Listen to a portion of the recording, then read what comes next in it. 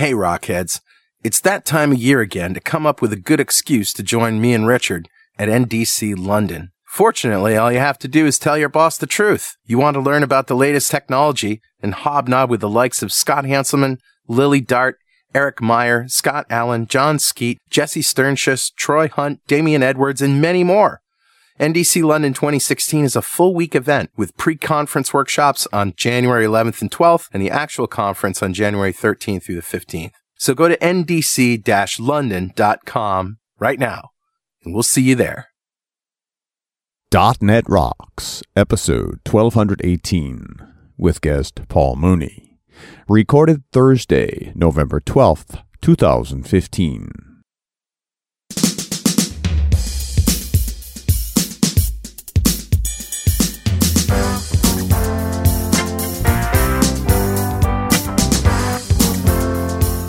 Hey, guess what? It's time for .NET Rocks again. This is Carl Franklin. And this is Richard Campbell. And we're here. Paul Mooney is here. We're going to be talking microservice design. How you doing, my friend?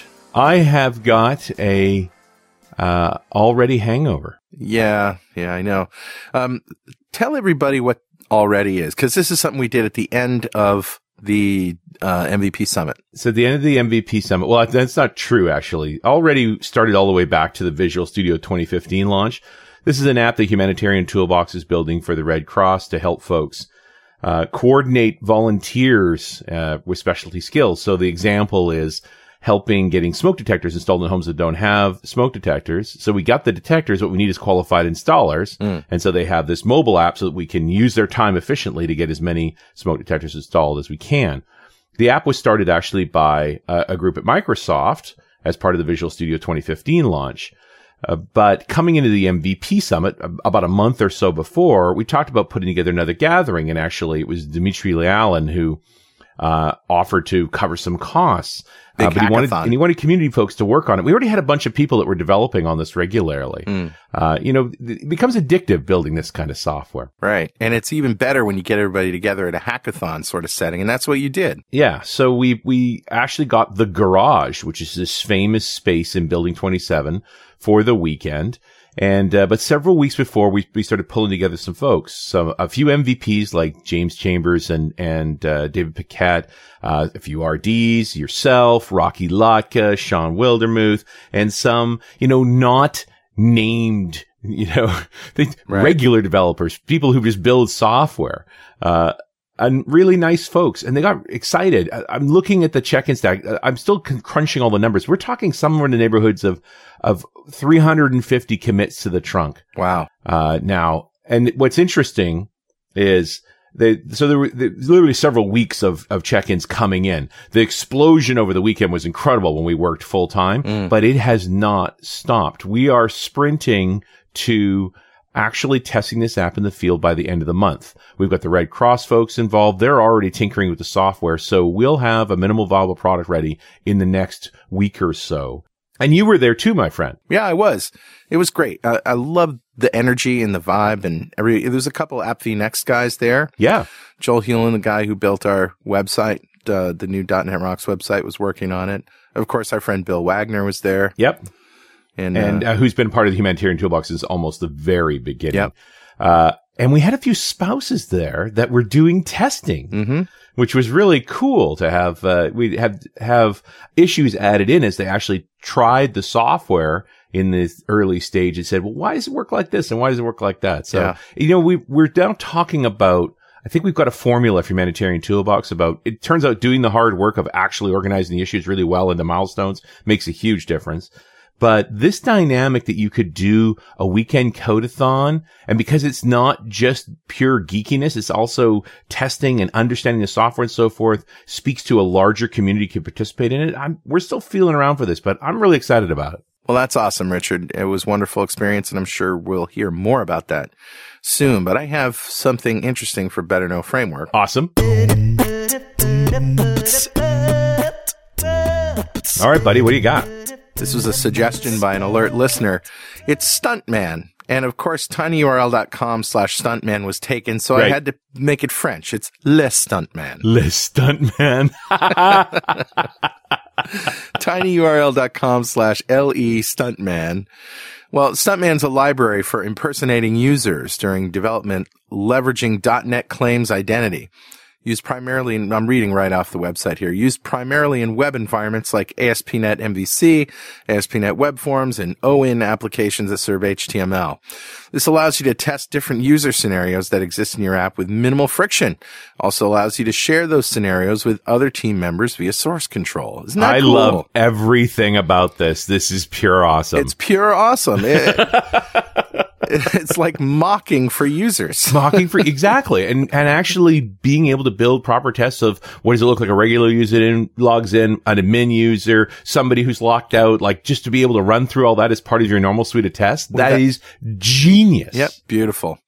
So there you go. Stuntman. Know it, learn it, love it. I'm sure we're going to be talking about it more. And who's talking to us, Richard? Grabbed a comment off of show 1103 when we did talking about test-driven development with both .NET and Java with a certain Paul Mooney. Yep. You may have heard of this guy. May have heard of Paul. And stimulated a lot of conversation, by the way. There was a very busy discuss section for his show. Yep. And Joshua Carmody said, there are indeed developers who do both .NET and Java, and I am one of them. Mm-hmm. By day, I work on our ASP.NET MVC-based software as a service offering, writing C# and Visual Studio. And by night, I work on my side projects, which are currently... I know. And by night, I'm a superhero. It's right there. But let me do it. Josh, you're too awesome for us.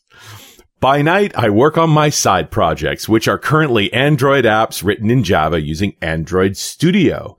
I consider myself a C# developer first and foremost, but I'm interested in becoming a skilled Android developer as well. And I love that he's dove in completely with a different dev environment, different language, different everything.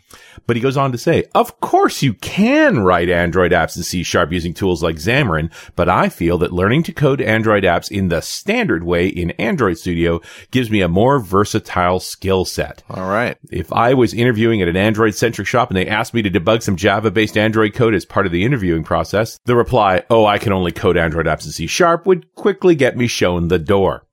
Right. As you said during the episode, C# and Java are very similar. I can usually remember the big differences, like the fact that Java does not have properties like C# does. It's the small differences that I keep tripping on. Getters and setters. Gotta remember that. On dozens of occasions, I have typed private static final int in C# only to have it replace final with read only when the compiler balks. Oh, man. And on several occasions, I've had the Java complain when I try to declare a top-level class static, which is not legal in Java. Nope. Despite that, the two languages are more similar than they are different, and I feel that studying one has made me better at the other. I'm currently 75% of my way through the book Effective Java by Joshua Block, and many of the tips I've picked up in the book have made their way into my C# programs. When I finish the book, I plan to read Effective C# by Bill Wagner, and I expect my Java code will benefit as well. Absolutely. That great comment. Fantastic. Yeah, I love that. Just, deliberately exercising different skills and getting better for it all around. Josh, your awesomeness deserves a .NET Rocks mug. We're going to send it out to you right away. And if you'd like a .NET Rocks mug, write a comment on the website at .NETRocks.com or via any of the social media. We post every show to Google Plus and Facebook. And if you comment there, we'll read it on the show and you'll get a mug.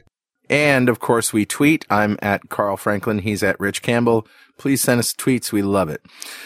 And that brings us to our guest returning to the show for the second time. Paul Mooney is the creator of the encrypted token pattern and Armor, its .NET implementation. He specializes in taking apart problems, designing solutions, and providing those solutions as downloadable software frameworks available under the MIT license. Paul occupies the space between engineer and architect. He's happiest when designing solutions to problems from a conceptual point of view while getting his hands dirty assembling the nuts and bolts. Basically, he does everything. For that reason, he tries to avoid titles, but if he had to brand himself, it would be as a technology consultant. Paul is most accomplished in C# in terms of language. However, he's very proficient in JavaScript, Java, and Golang. Paul's a software developer mentor and enjoys guiding teams of engineers toward effective technology-driven solutions to real-world problems. Welcome back, Paul Mooney. Hi, guys. How are things? Great. Awesome. Doing the thing with the stuff. Yeah. I sort of heard you going, yep. when Richard was reading that comment. Anything that you want to add? Oh yeah, well, as I said, it was great to have such a large volume of feedback. First of all, and I mean, in terms of the comments themselves, I think I did reply to each one of them individually. And as you said, it was a very, very well thought out, very concise comment, and he's bang on the money in terms of his subject matter. Yes, indeed. Yeah, you only make yourself better by exercising your programming skills with different tools. I think just broadens your horizons. Absolutely. Yeah, fantastic. So what have you been up to lately? Microservices world, huh? Yeah. Been knee deep in microservices for the last few months. Something that I sort of initially dipped my toe in the water in about a year ago, and since then I can't seem to shake it off. Well, I think a fundamental idea of how systems are put together is changing, and I blame the cloud for this, but we used to think, we've got a box and we've got to decide Oracle or SQL Server, and then we've got a web server, and we got to decide what we're going to use for that, and then everything else sort of fits into that, right? And whatever services we can hang off of it, great. And now, you can do anything anywhere and break down our complex systems into these little pieces, and each piece gets to decide its own technology. It's a different way of thinking, isn't it? Absolutely. Yeah, absolutely. I mean, it's a funny thing, I think microservices at this point in time are comparable to the concept of big data, I mean, both, that's one of the reasons why I talk about it so much. One of the big data at the moment is very much sort of subject to, how would you put it, excessive verbosity. Maybe it's very difficult to find anything concrete in that subject matter. It's and I think microservices are very similar. So in that regard, I try to back up everything at least with some sort of a concrete implementation, to prove the concept. But yeah, I mean, it's as a tool, it's fantastic. And I suppose to pick up on your point there, as regards, you should really extend your skill set by tampering or by playing with different languages. I think microservices really offers a great, almost playground to facilitate that. Yeah, sure does. And the trick just becomes keeping up with all of these technologies and knowing what to use when. And that's, it comes down, I've been telling Richard this the last couple of weeks. I think I could describe modern programming life in terms of buttons, right? The whole trick is knowing what buttons to push when. If you know the buttons to push at the right time, you're a genius. If you push the wrong button at the right time, you're stupid. If you push the right button at the wrong time, you need help. It reminds me of that quote I read there. Was it some famous software developer was asked to define his role? He said, I get paid to search Google for a living. I organize electrons for a living. Yeah. We've been making, I wonder if microservices didn't come along because we got tired of making fun of service-oriented architecture. Yeah. It's like we needed a new name. And I went and grabbed Martin Fowler's article on microservices, which, I mean, once Fowler writes about it, it must be real, I guess. Yeah. Well, SOA seems like big and grand and like it's already been figured out. And now you just have to figure out what somebody else means, right? Microservices is the whole name implies, break it down, start small, and concentrate on each little piece. Absolutely. I mean, the way what I always say to people is, if when you're designing these solutions, unless they're sufficiently easy to interpret, such that a child can read it, you haven't worked hard enough. You haven't completed the job. Because you can very quickly become entangled in the complexities of these systems. And I think that turns a lot of people off. Is there a standard design methodology, or is it just common sense? Just break things down, start small, and build up from there. Well, that's certainly the way I started with the concept of microservices. I think if you're fresh into the topic and you attempt to take apart some sort of a monolithic application and completely reconsecrated as a microservice-based application, I think you're going to run into trouble. I would start with sort of, if you want to put this into practice, my personal advice would be to start with the least disruptive feature you can. Something that's not necessarily, if it's going to fall offline, going to cause a whole lot of damage, and move on from there, I guess. Mm-hmm. So is that your distinction between a service and a microservice? You hate it when a service goes down. You don't really care when a microservice one does? That's a good point. So I'm still getting my hand around this definition of like what makes it a microservice versus a service. Well, a friend of mine actually, we had a chat the other day, and he was he coined a pretty good term, which I thought Shane Gray. He said he likes to refer to them as functional services or focused services. Right. Which I think really kind of sums it up, and is probably a little bit.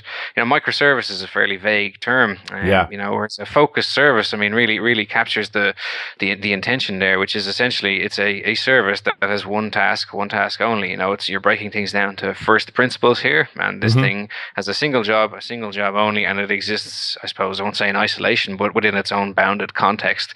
And I guess that's about, I suppose. But one task doesn't mean one method, just one domain, one focus?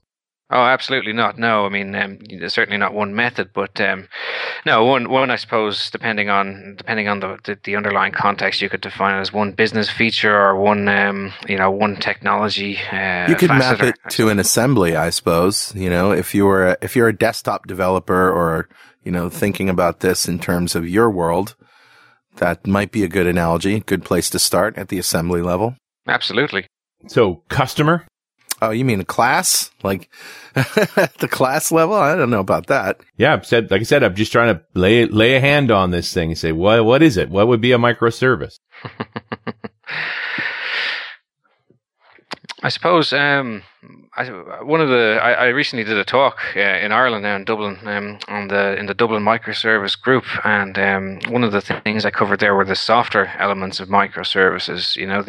I suppose selling it to the business, because that's always a challenge. You've two challenges there. The first being to sell it to the business in terms of return on investment, and then the second to sell it to your colleagues, your engineering counterparts. Why would they drop what they're doing and pick this up? So I suppose in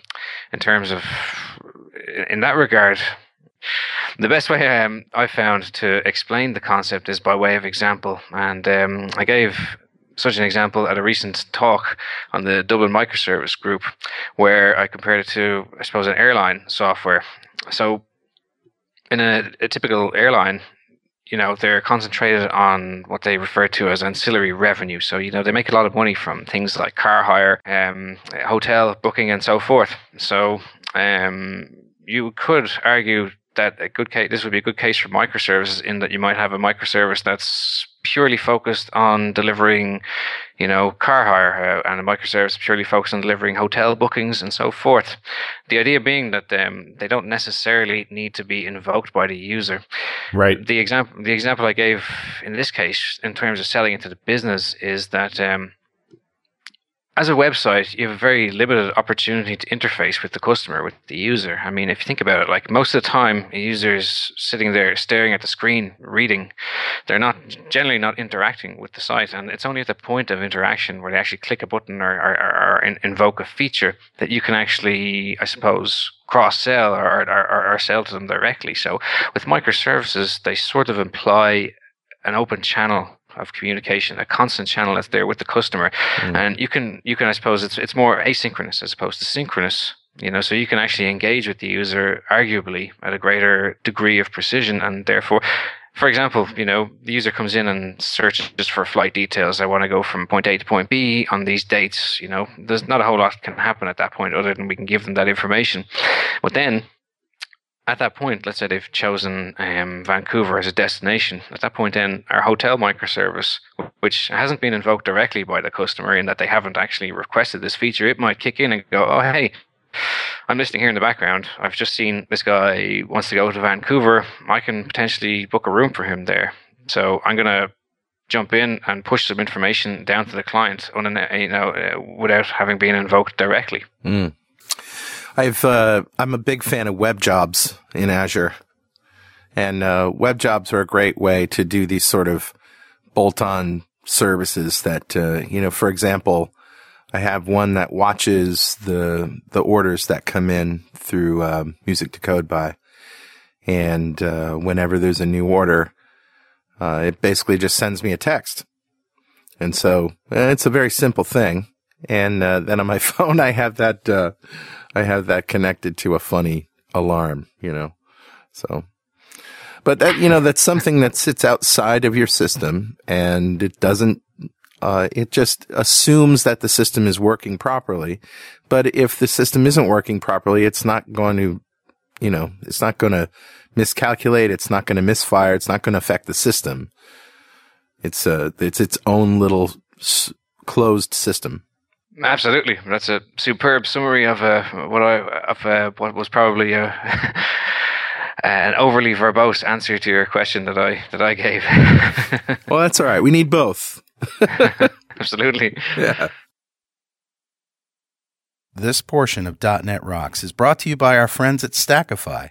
If your app runs on Azure, or if you're considering launching in Azure soon, Stackify is the only integrated APM and error log management platform that was designed with Azure in mind. Stackify's Azure expertise can identify problems before you launch and help you know the difference between apps problems and Azure problems so you can fix issues fast. Try Stackify now for free and get the hilarious Developers Against Humanity card game. Use the link bit.ly/netrocks.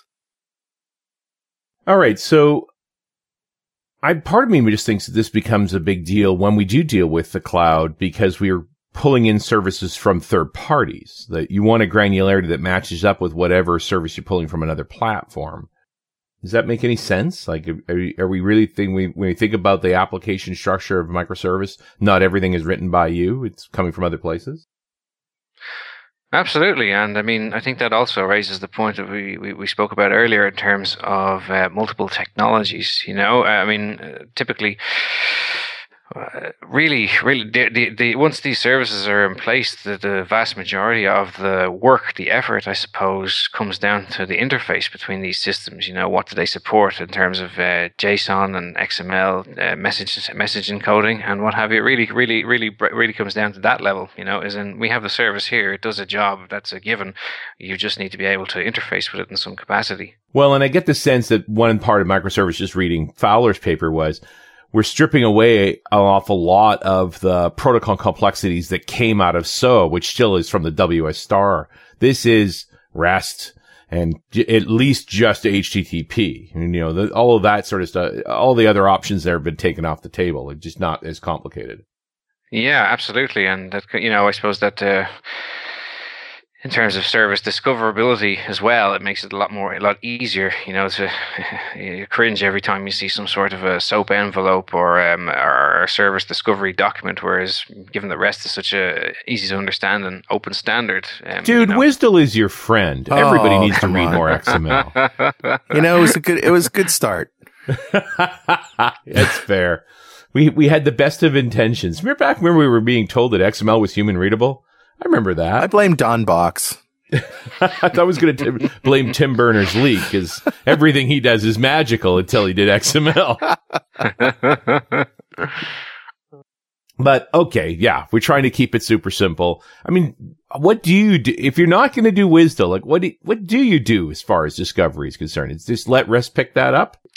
Well, yeah, I mean, I'll open that to anyone. In my experience, REST has been the simplest, I suppose, path to deployment that I've encountered so far, and it's such a, I suppose I won't say flexible, but it's such a simplified framework. I think anybody can pick it up quite quickly, and it's generally quite obvious as regards what needs to be done in order to interface with a specific service that's exposed through REST. Right.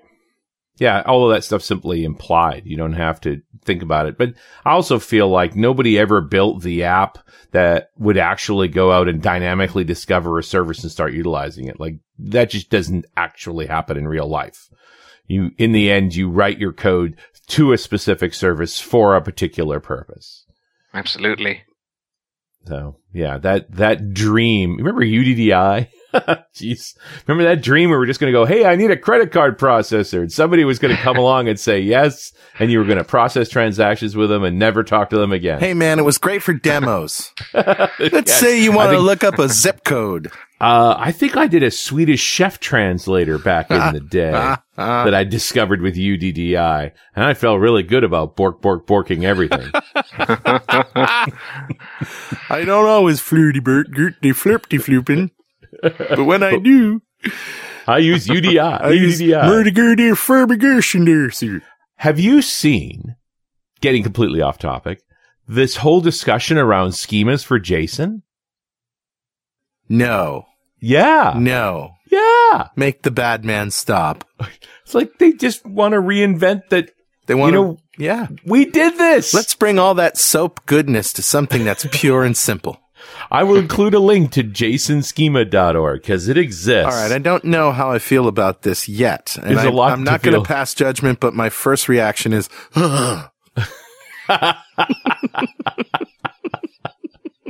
We're going to do that again, huh? Yeah, I've actually encountered JSON schema in the wild, and it's a horrible beast to wrestle with. I've used it specifically with Swagger documentation. Oh yeah, it's it's not always obvious as regards what the actual error is when you compare your schema against the one online, and usually it boils down to some sort of a minor bug.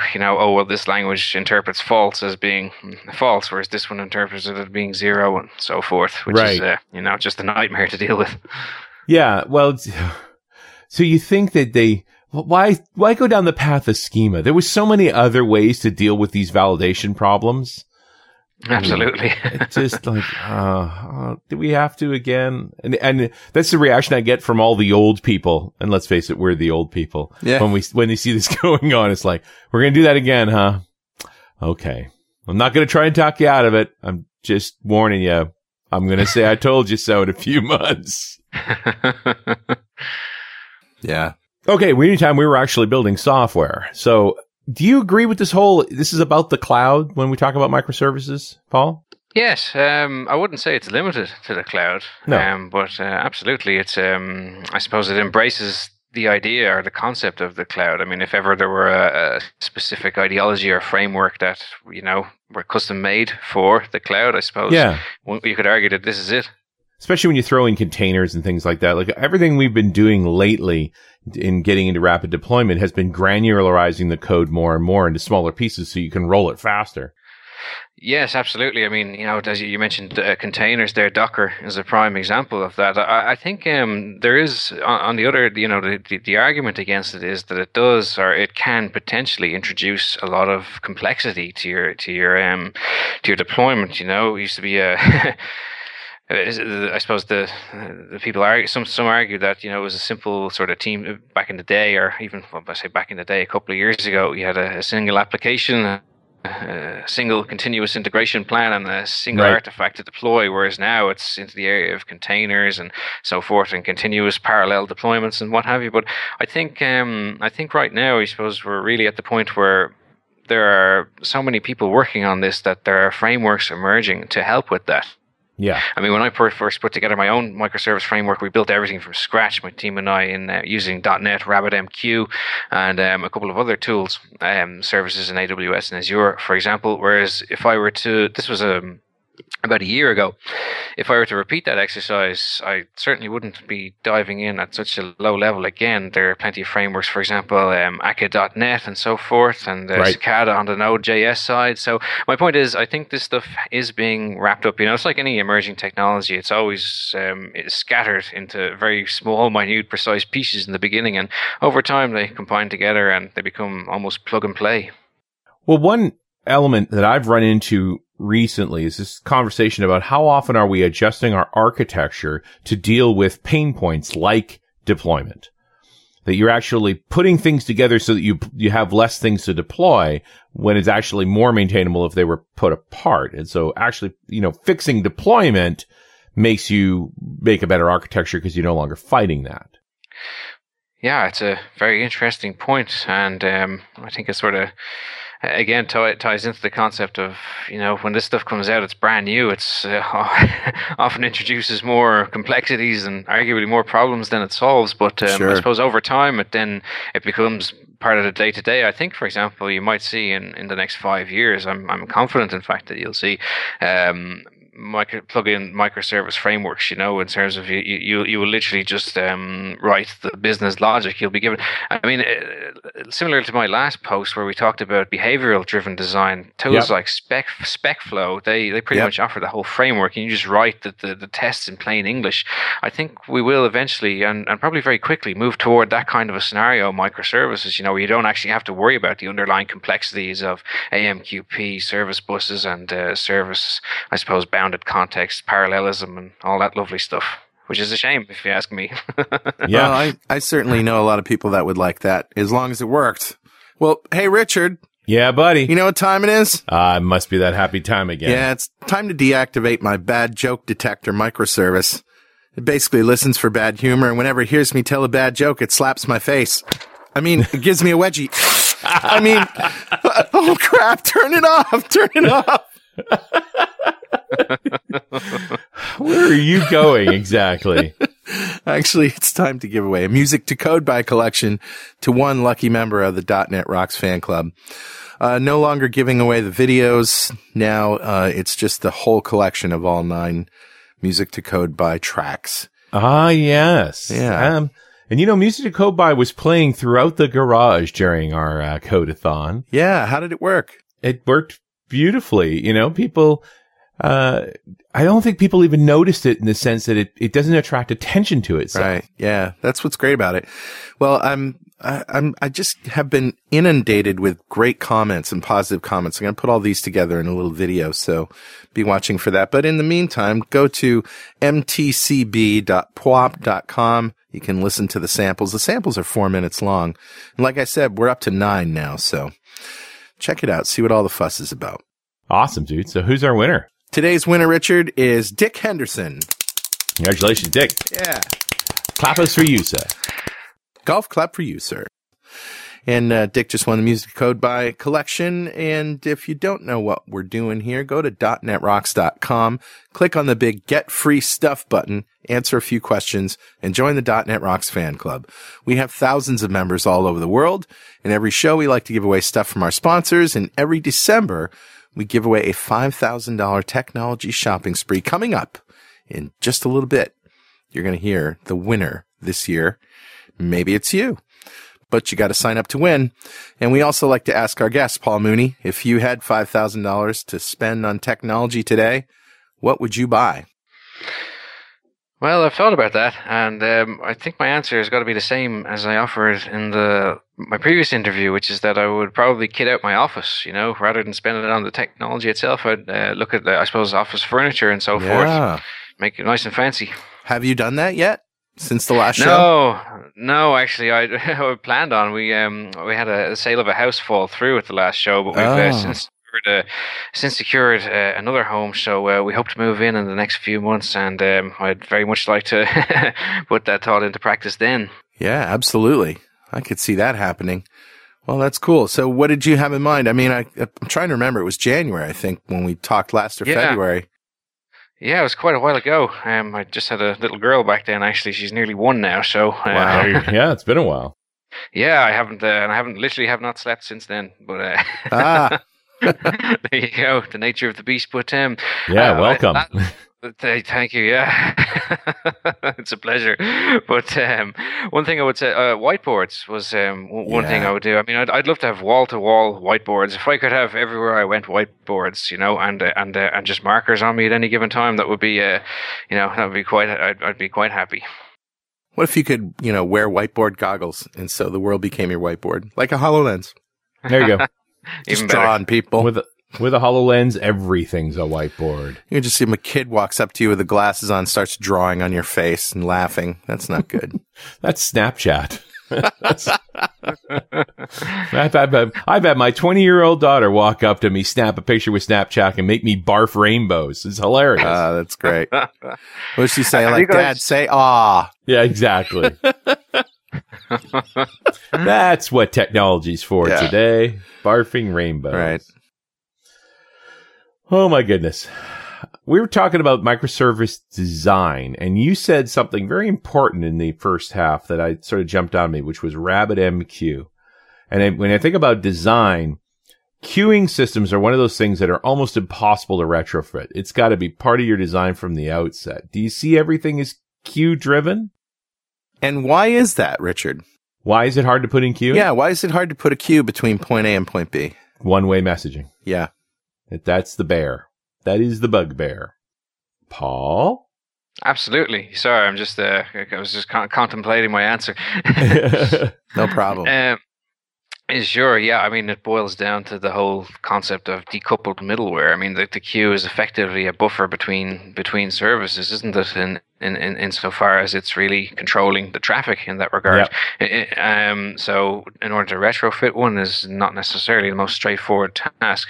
To fit it between service A and service B is fine, but when you have, I suppose, a complex ecosystem of multiple services, then things become tricky because now you've almost introduced. Well, you haven't introduced, I was going to say parallelism. Yeah, that's right. You've got something designed to be synchronous, and now all of a sudden you're making it asynchronous, and that only works if you have async await. Absolutely. And even then. Which is, yeah.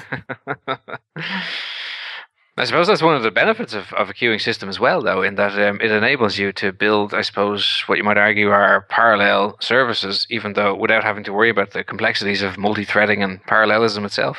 Yeah, you don't own the parallelism at all. You're just pushing messages to queue. The price you're paying is that, and this is, different with async await as well, is there's no point in awaiting. There's nothing coming. Right. It's an entirely separate response mechanism as soon as you involve queues. How you find out what happened or what your set is or whatever you want it back is you've got to go look somewhere else. Right. Definitely. And I think that's not a small architectural thing. I just feel like most people avoid queuing because this is a layer of complexity they just don't buy into needing. Or it just, makes them do too much rethinking or too much re-architecting.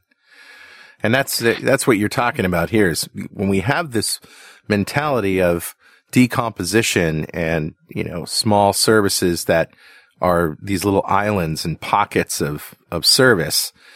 When you're designing them from the get-go, you can put, RabbitMQ in there and you can put queues and you can put service buses and all these things that you need. But Richard's point is really true is that taking an existing system with existing services and decomposing it may turn out to be very, very difficult.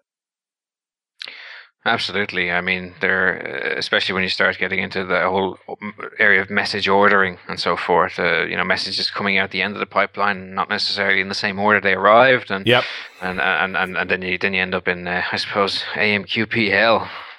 Mm-hmm. Another hell for us to add to the list. Yeah. First, absolutely. There was DLL hell. Then there was framework hell. And then there was NuGet hell. And now Q hell. Well, I mean, we've been using MSMQ, which was a knockoff of IBM's MQ series, for a long time. So long people have just sort of forgotten about it. But AMQP and Rabbit's an implementer of that. These are just smarter protocols, right? Yeah. Like they know more. Maybe we should add Exchange hell to that list. Nice. All right, sorry. We're moving on. What are the bits in AMQP, Paul, that you think are important? Like, why would I rather use RabbitMQ over MSMQ? I suppose it comes down to the implementation, really. I mean, that's very much the case,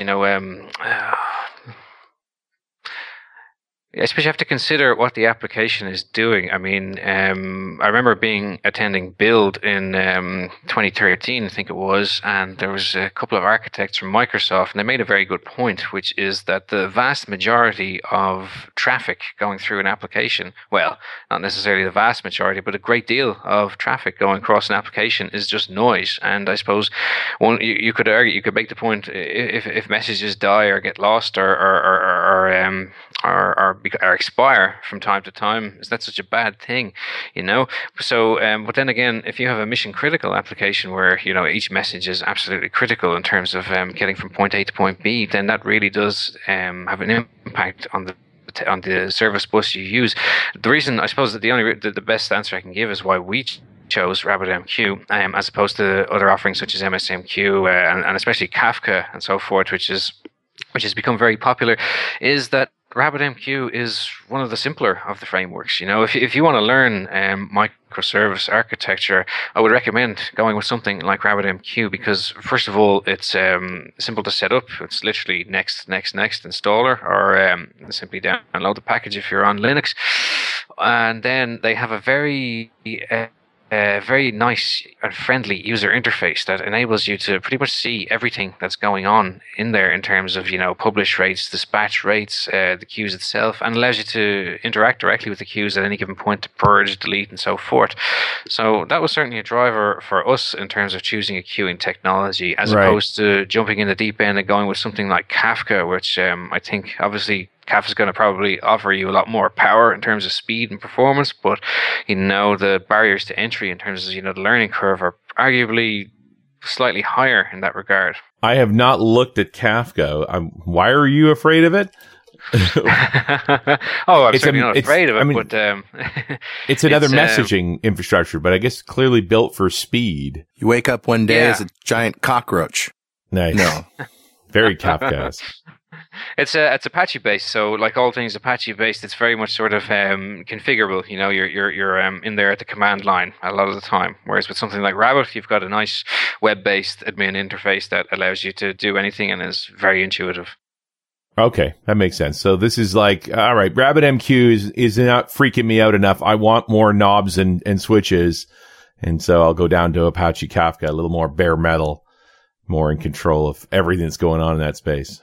Absolutely, but having said that, at the same time, though, RabbitMQ does offer tremendous,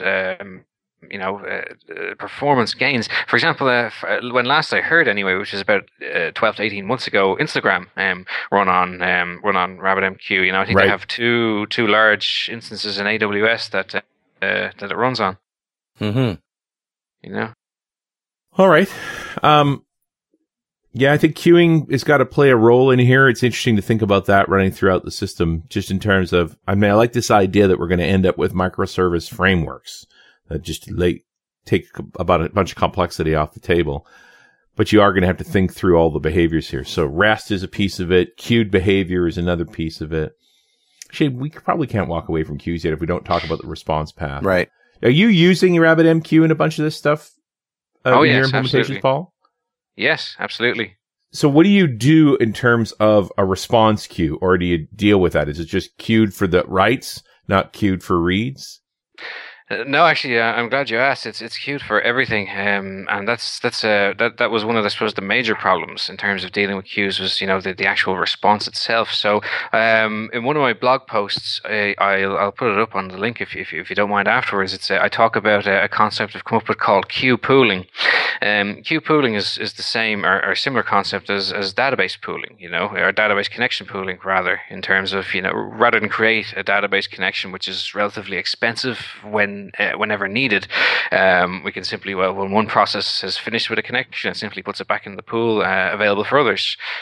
Queue pool works based on the same principle. So, you could argue the only way to guarantee, I suppose, order delivery really, well, not the only way necessarily, but one of the most efficient ways is, from a design perspective anyway, is to assign a specific unique queue for each process to receive the message response, which of course is ridiculous from an implementation perspective. You can't spin up a new queue every time you want to just receive a message. So in that regard, one of the solutions we've come up with is a thing called queue pool, which basically sets up the application so that there are no queues in the beginning, and when the first request comes in, it creates a queue, uses that queue to receive the response message, processes it, and then puts the queue back in the pool available for the next requests. You can then, I suppose, through performance testing and so forth, you can determine the optimal number of queues that should be in your queue pool based on your application, and you can implement then a kind of bootstrapper, if you like, to load, let's say that number happens to be 100 queues. You can then implement a bootstrapper that will load 100 queues into your application at startup, so that, at any given point you've loads of queues in memory and you've got consistency and thread safety and what have you built in. Right. Paul, is there a downside? Can we talk about the dark side of microservices? And, if I had to think of a dark side, I could think, well, maybe things get so granular that they become unmanageable. And, we saw this in over-architecting relational databases, for example, spreading things too thin. Yes, I think the very same principles apply across the board. I might also draw a comparison to object-oriented programming. Yes. Often it feels great when you're doing it. You're adhering to all the design patterns. You say, hold on a minute now, I can't have that here. I've got to favor coupling over inheritance and so forth. And this is a builder pattern. That's this, that, and the other. And then 6 months down the line, when that code is no longer fresh in your mind and you have to debug a production issue, you're going, my God, why didn't I just write this as a single class with a ton of functions that would be easier to step through? Preach on, brother man. Yeah, I think the same is true with microservices. It's all great. Then when you put the thing up and it's been running for 6 months and you've got multiple millions of messages and something's gone wrong somewhere, you're trying to delve in and figure out what's going on. That can, you can at that point sometimes rethink or question your initial decision as regards why you went down that route. So that doesn't mean we shouldn't, though. I mean, what's the balance? Well, how do you find balance? Where's the Zen balance? Yeah. I suppose the balance comes from a number of areas. I mean, if we look at it from an engineering perspective, first, you've got, first of all, you can now hire, typically places tend to be .NET houses or Java houses or Python houses. With this, you can not necessarily restrict yourself to a single technology. So that's very attractive in terms of hiring talent, because you might have, let's say, 5 microservices. There's really no reason why each one of those couldn't be written in its own specific language, hosted on its own specific technology stack. So in that regard, it's very attractive from an engineering perspective in terms of hiring. Also from a business perspective, it does offer the opportunity of, parallelism and asynchronous communication, which gives you a greater, as I mentioned earlier, window of opportunity to interact with the customer. Right. And then the flip side to our earlier point as regards the bad side of microservices is they can also work to your advantage in that, like, if you've got a specific problem, it's fairly evident generally early on where, or at least in what context, that problem is occurring. For example, is it occurring in the flight service or the hotel service or the taxi service or the service X, or the service that cleans the windows? Sure. And because those services tend to focus on a single problem and a single problem only, it can sometimes be easier, in fact, to debug that problem. And that's if they're designed properly. I mean, that's a really good point, is that services should be, how do you, when you're breaking them up, do you break them up by functionality? Do you break them up by, the category of what they do, sort of design driven, behavior driven? Again, I suppose that comes down to the application. My preference personally is generally, I mean, unless there's some barrier to entry, unless there's some specific, reason not to, I would tend to focus on behavior. Really, I think if you focus on functionality, you can quickly run into problems. You could argue that converting something to a string as a function. So, does that then deserve its own microservice? Sure. And you can become quite pedantic about things in that regard. So I tend to, let's not lose track of the business reason behind this, or the technology reason behind why we're building this, and keep that in mind. Yeah, that's a great point, and I wholeheartedly agree with that. And it's just that scenario that you just said, when you come back to it later, you want to find a problem quickly. You know that it's in this domain, and so you know exactly where to go. Absolutely. So, Paul, are there other aspects we need to concern ourselves with microservices? What does the good architecture look like? What haven't we talked about? Well, logging really one of the major features of any microservice architecture. I wouldn't even attempt to implement a microservice architecture until there was a definitive logging process involved there. My last presentation I gave at the Dublin Microservice Group, I think I emphasized logging. I gave a list at the end of bullet points as regards what you should focus on, and I think I mentioned logging 3 times in that list. Log everything, even if it seems irrelevant or superfluous, just log it. It'll be useful to you at some point in time.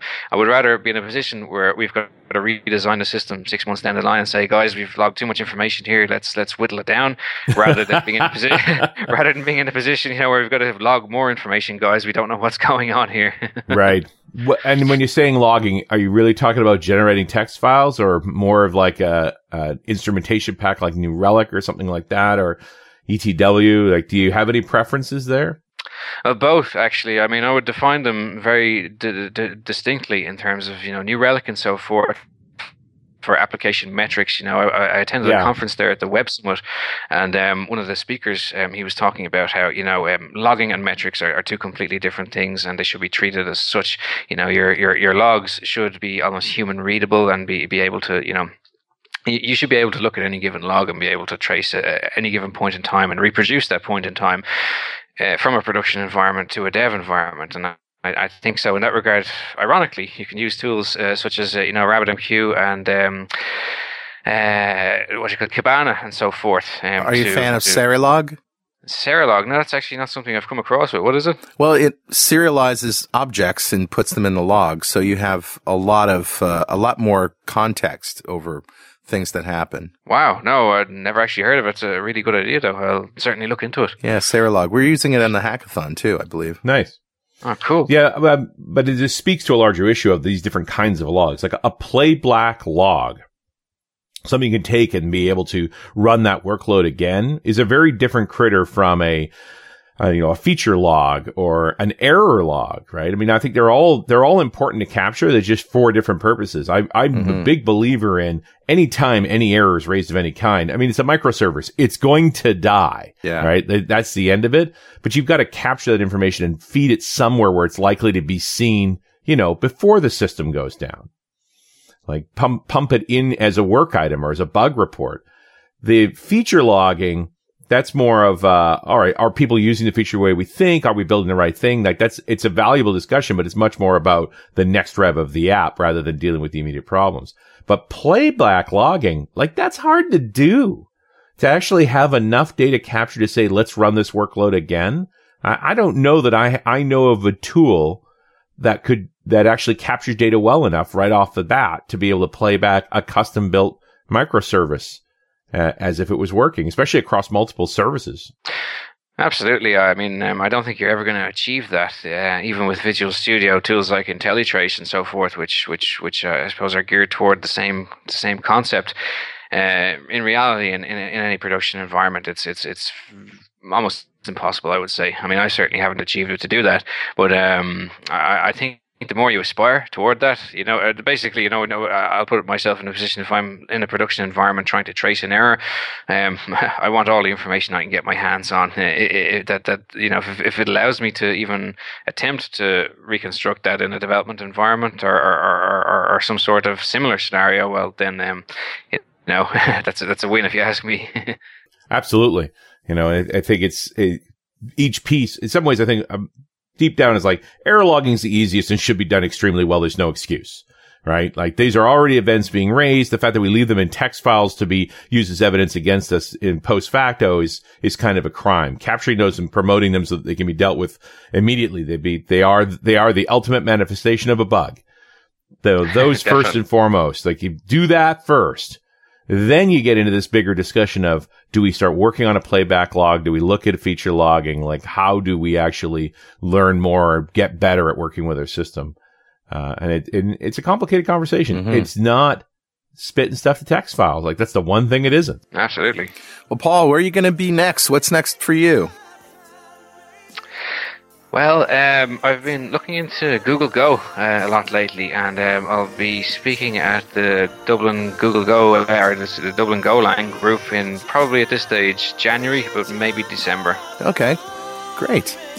That's fantastic. Hey, thanks a lot. This has been the hour's just flown by, literally. Absolutely. Yeah. Well, thank you guys very much. It was great to be on the show again. I'm very flattered to be invited. All right, thanks. And we'll see you next time on .NET Rocks.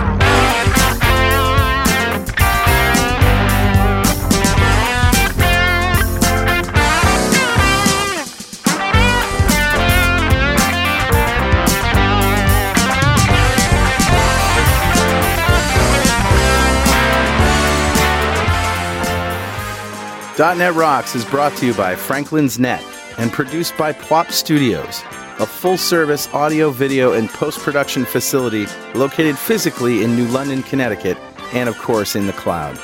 Online at pwop.com. Visit our website at dotnetrocks.com for RSS feeds, downloads, mobile apps, comments, and access to the full archives going back to show number 1, recorded in September 2002. And make sure you check out our sponsors. They keep us in business. Now go write some code. See you next time. Got a transmitter band by the FCC.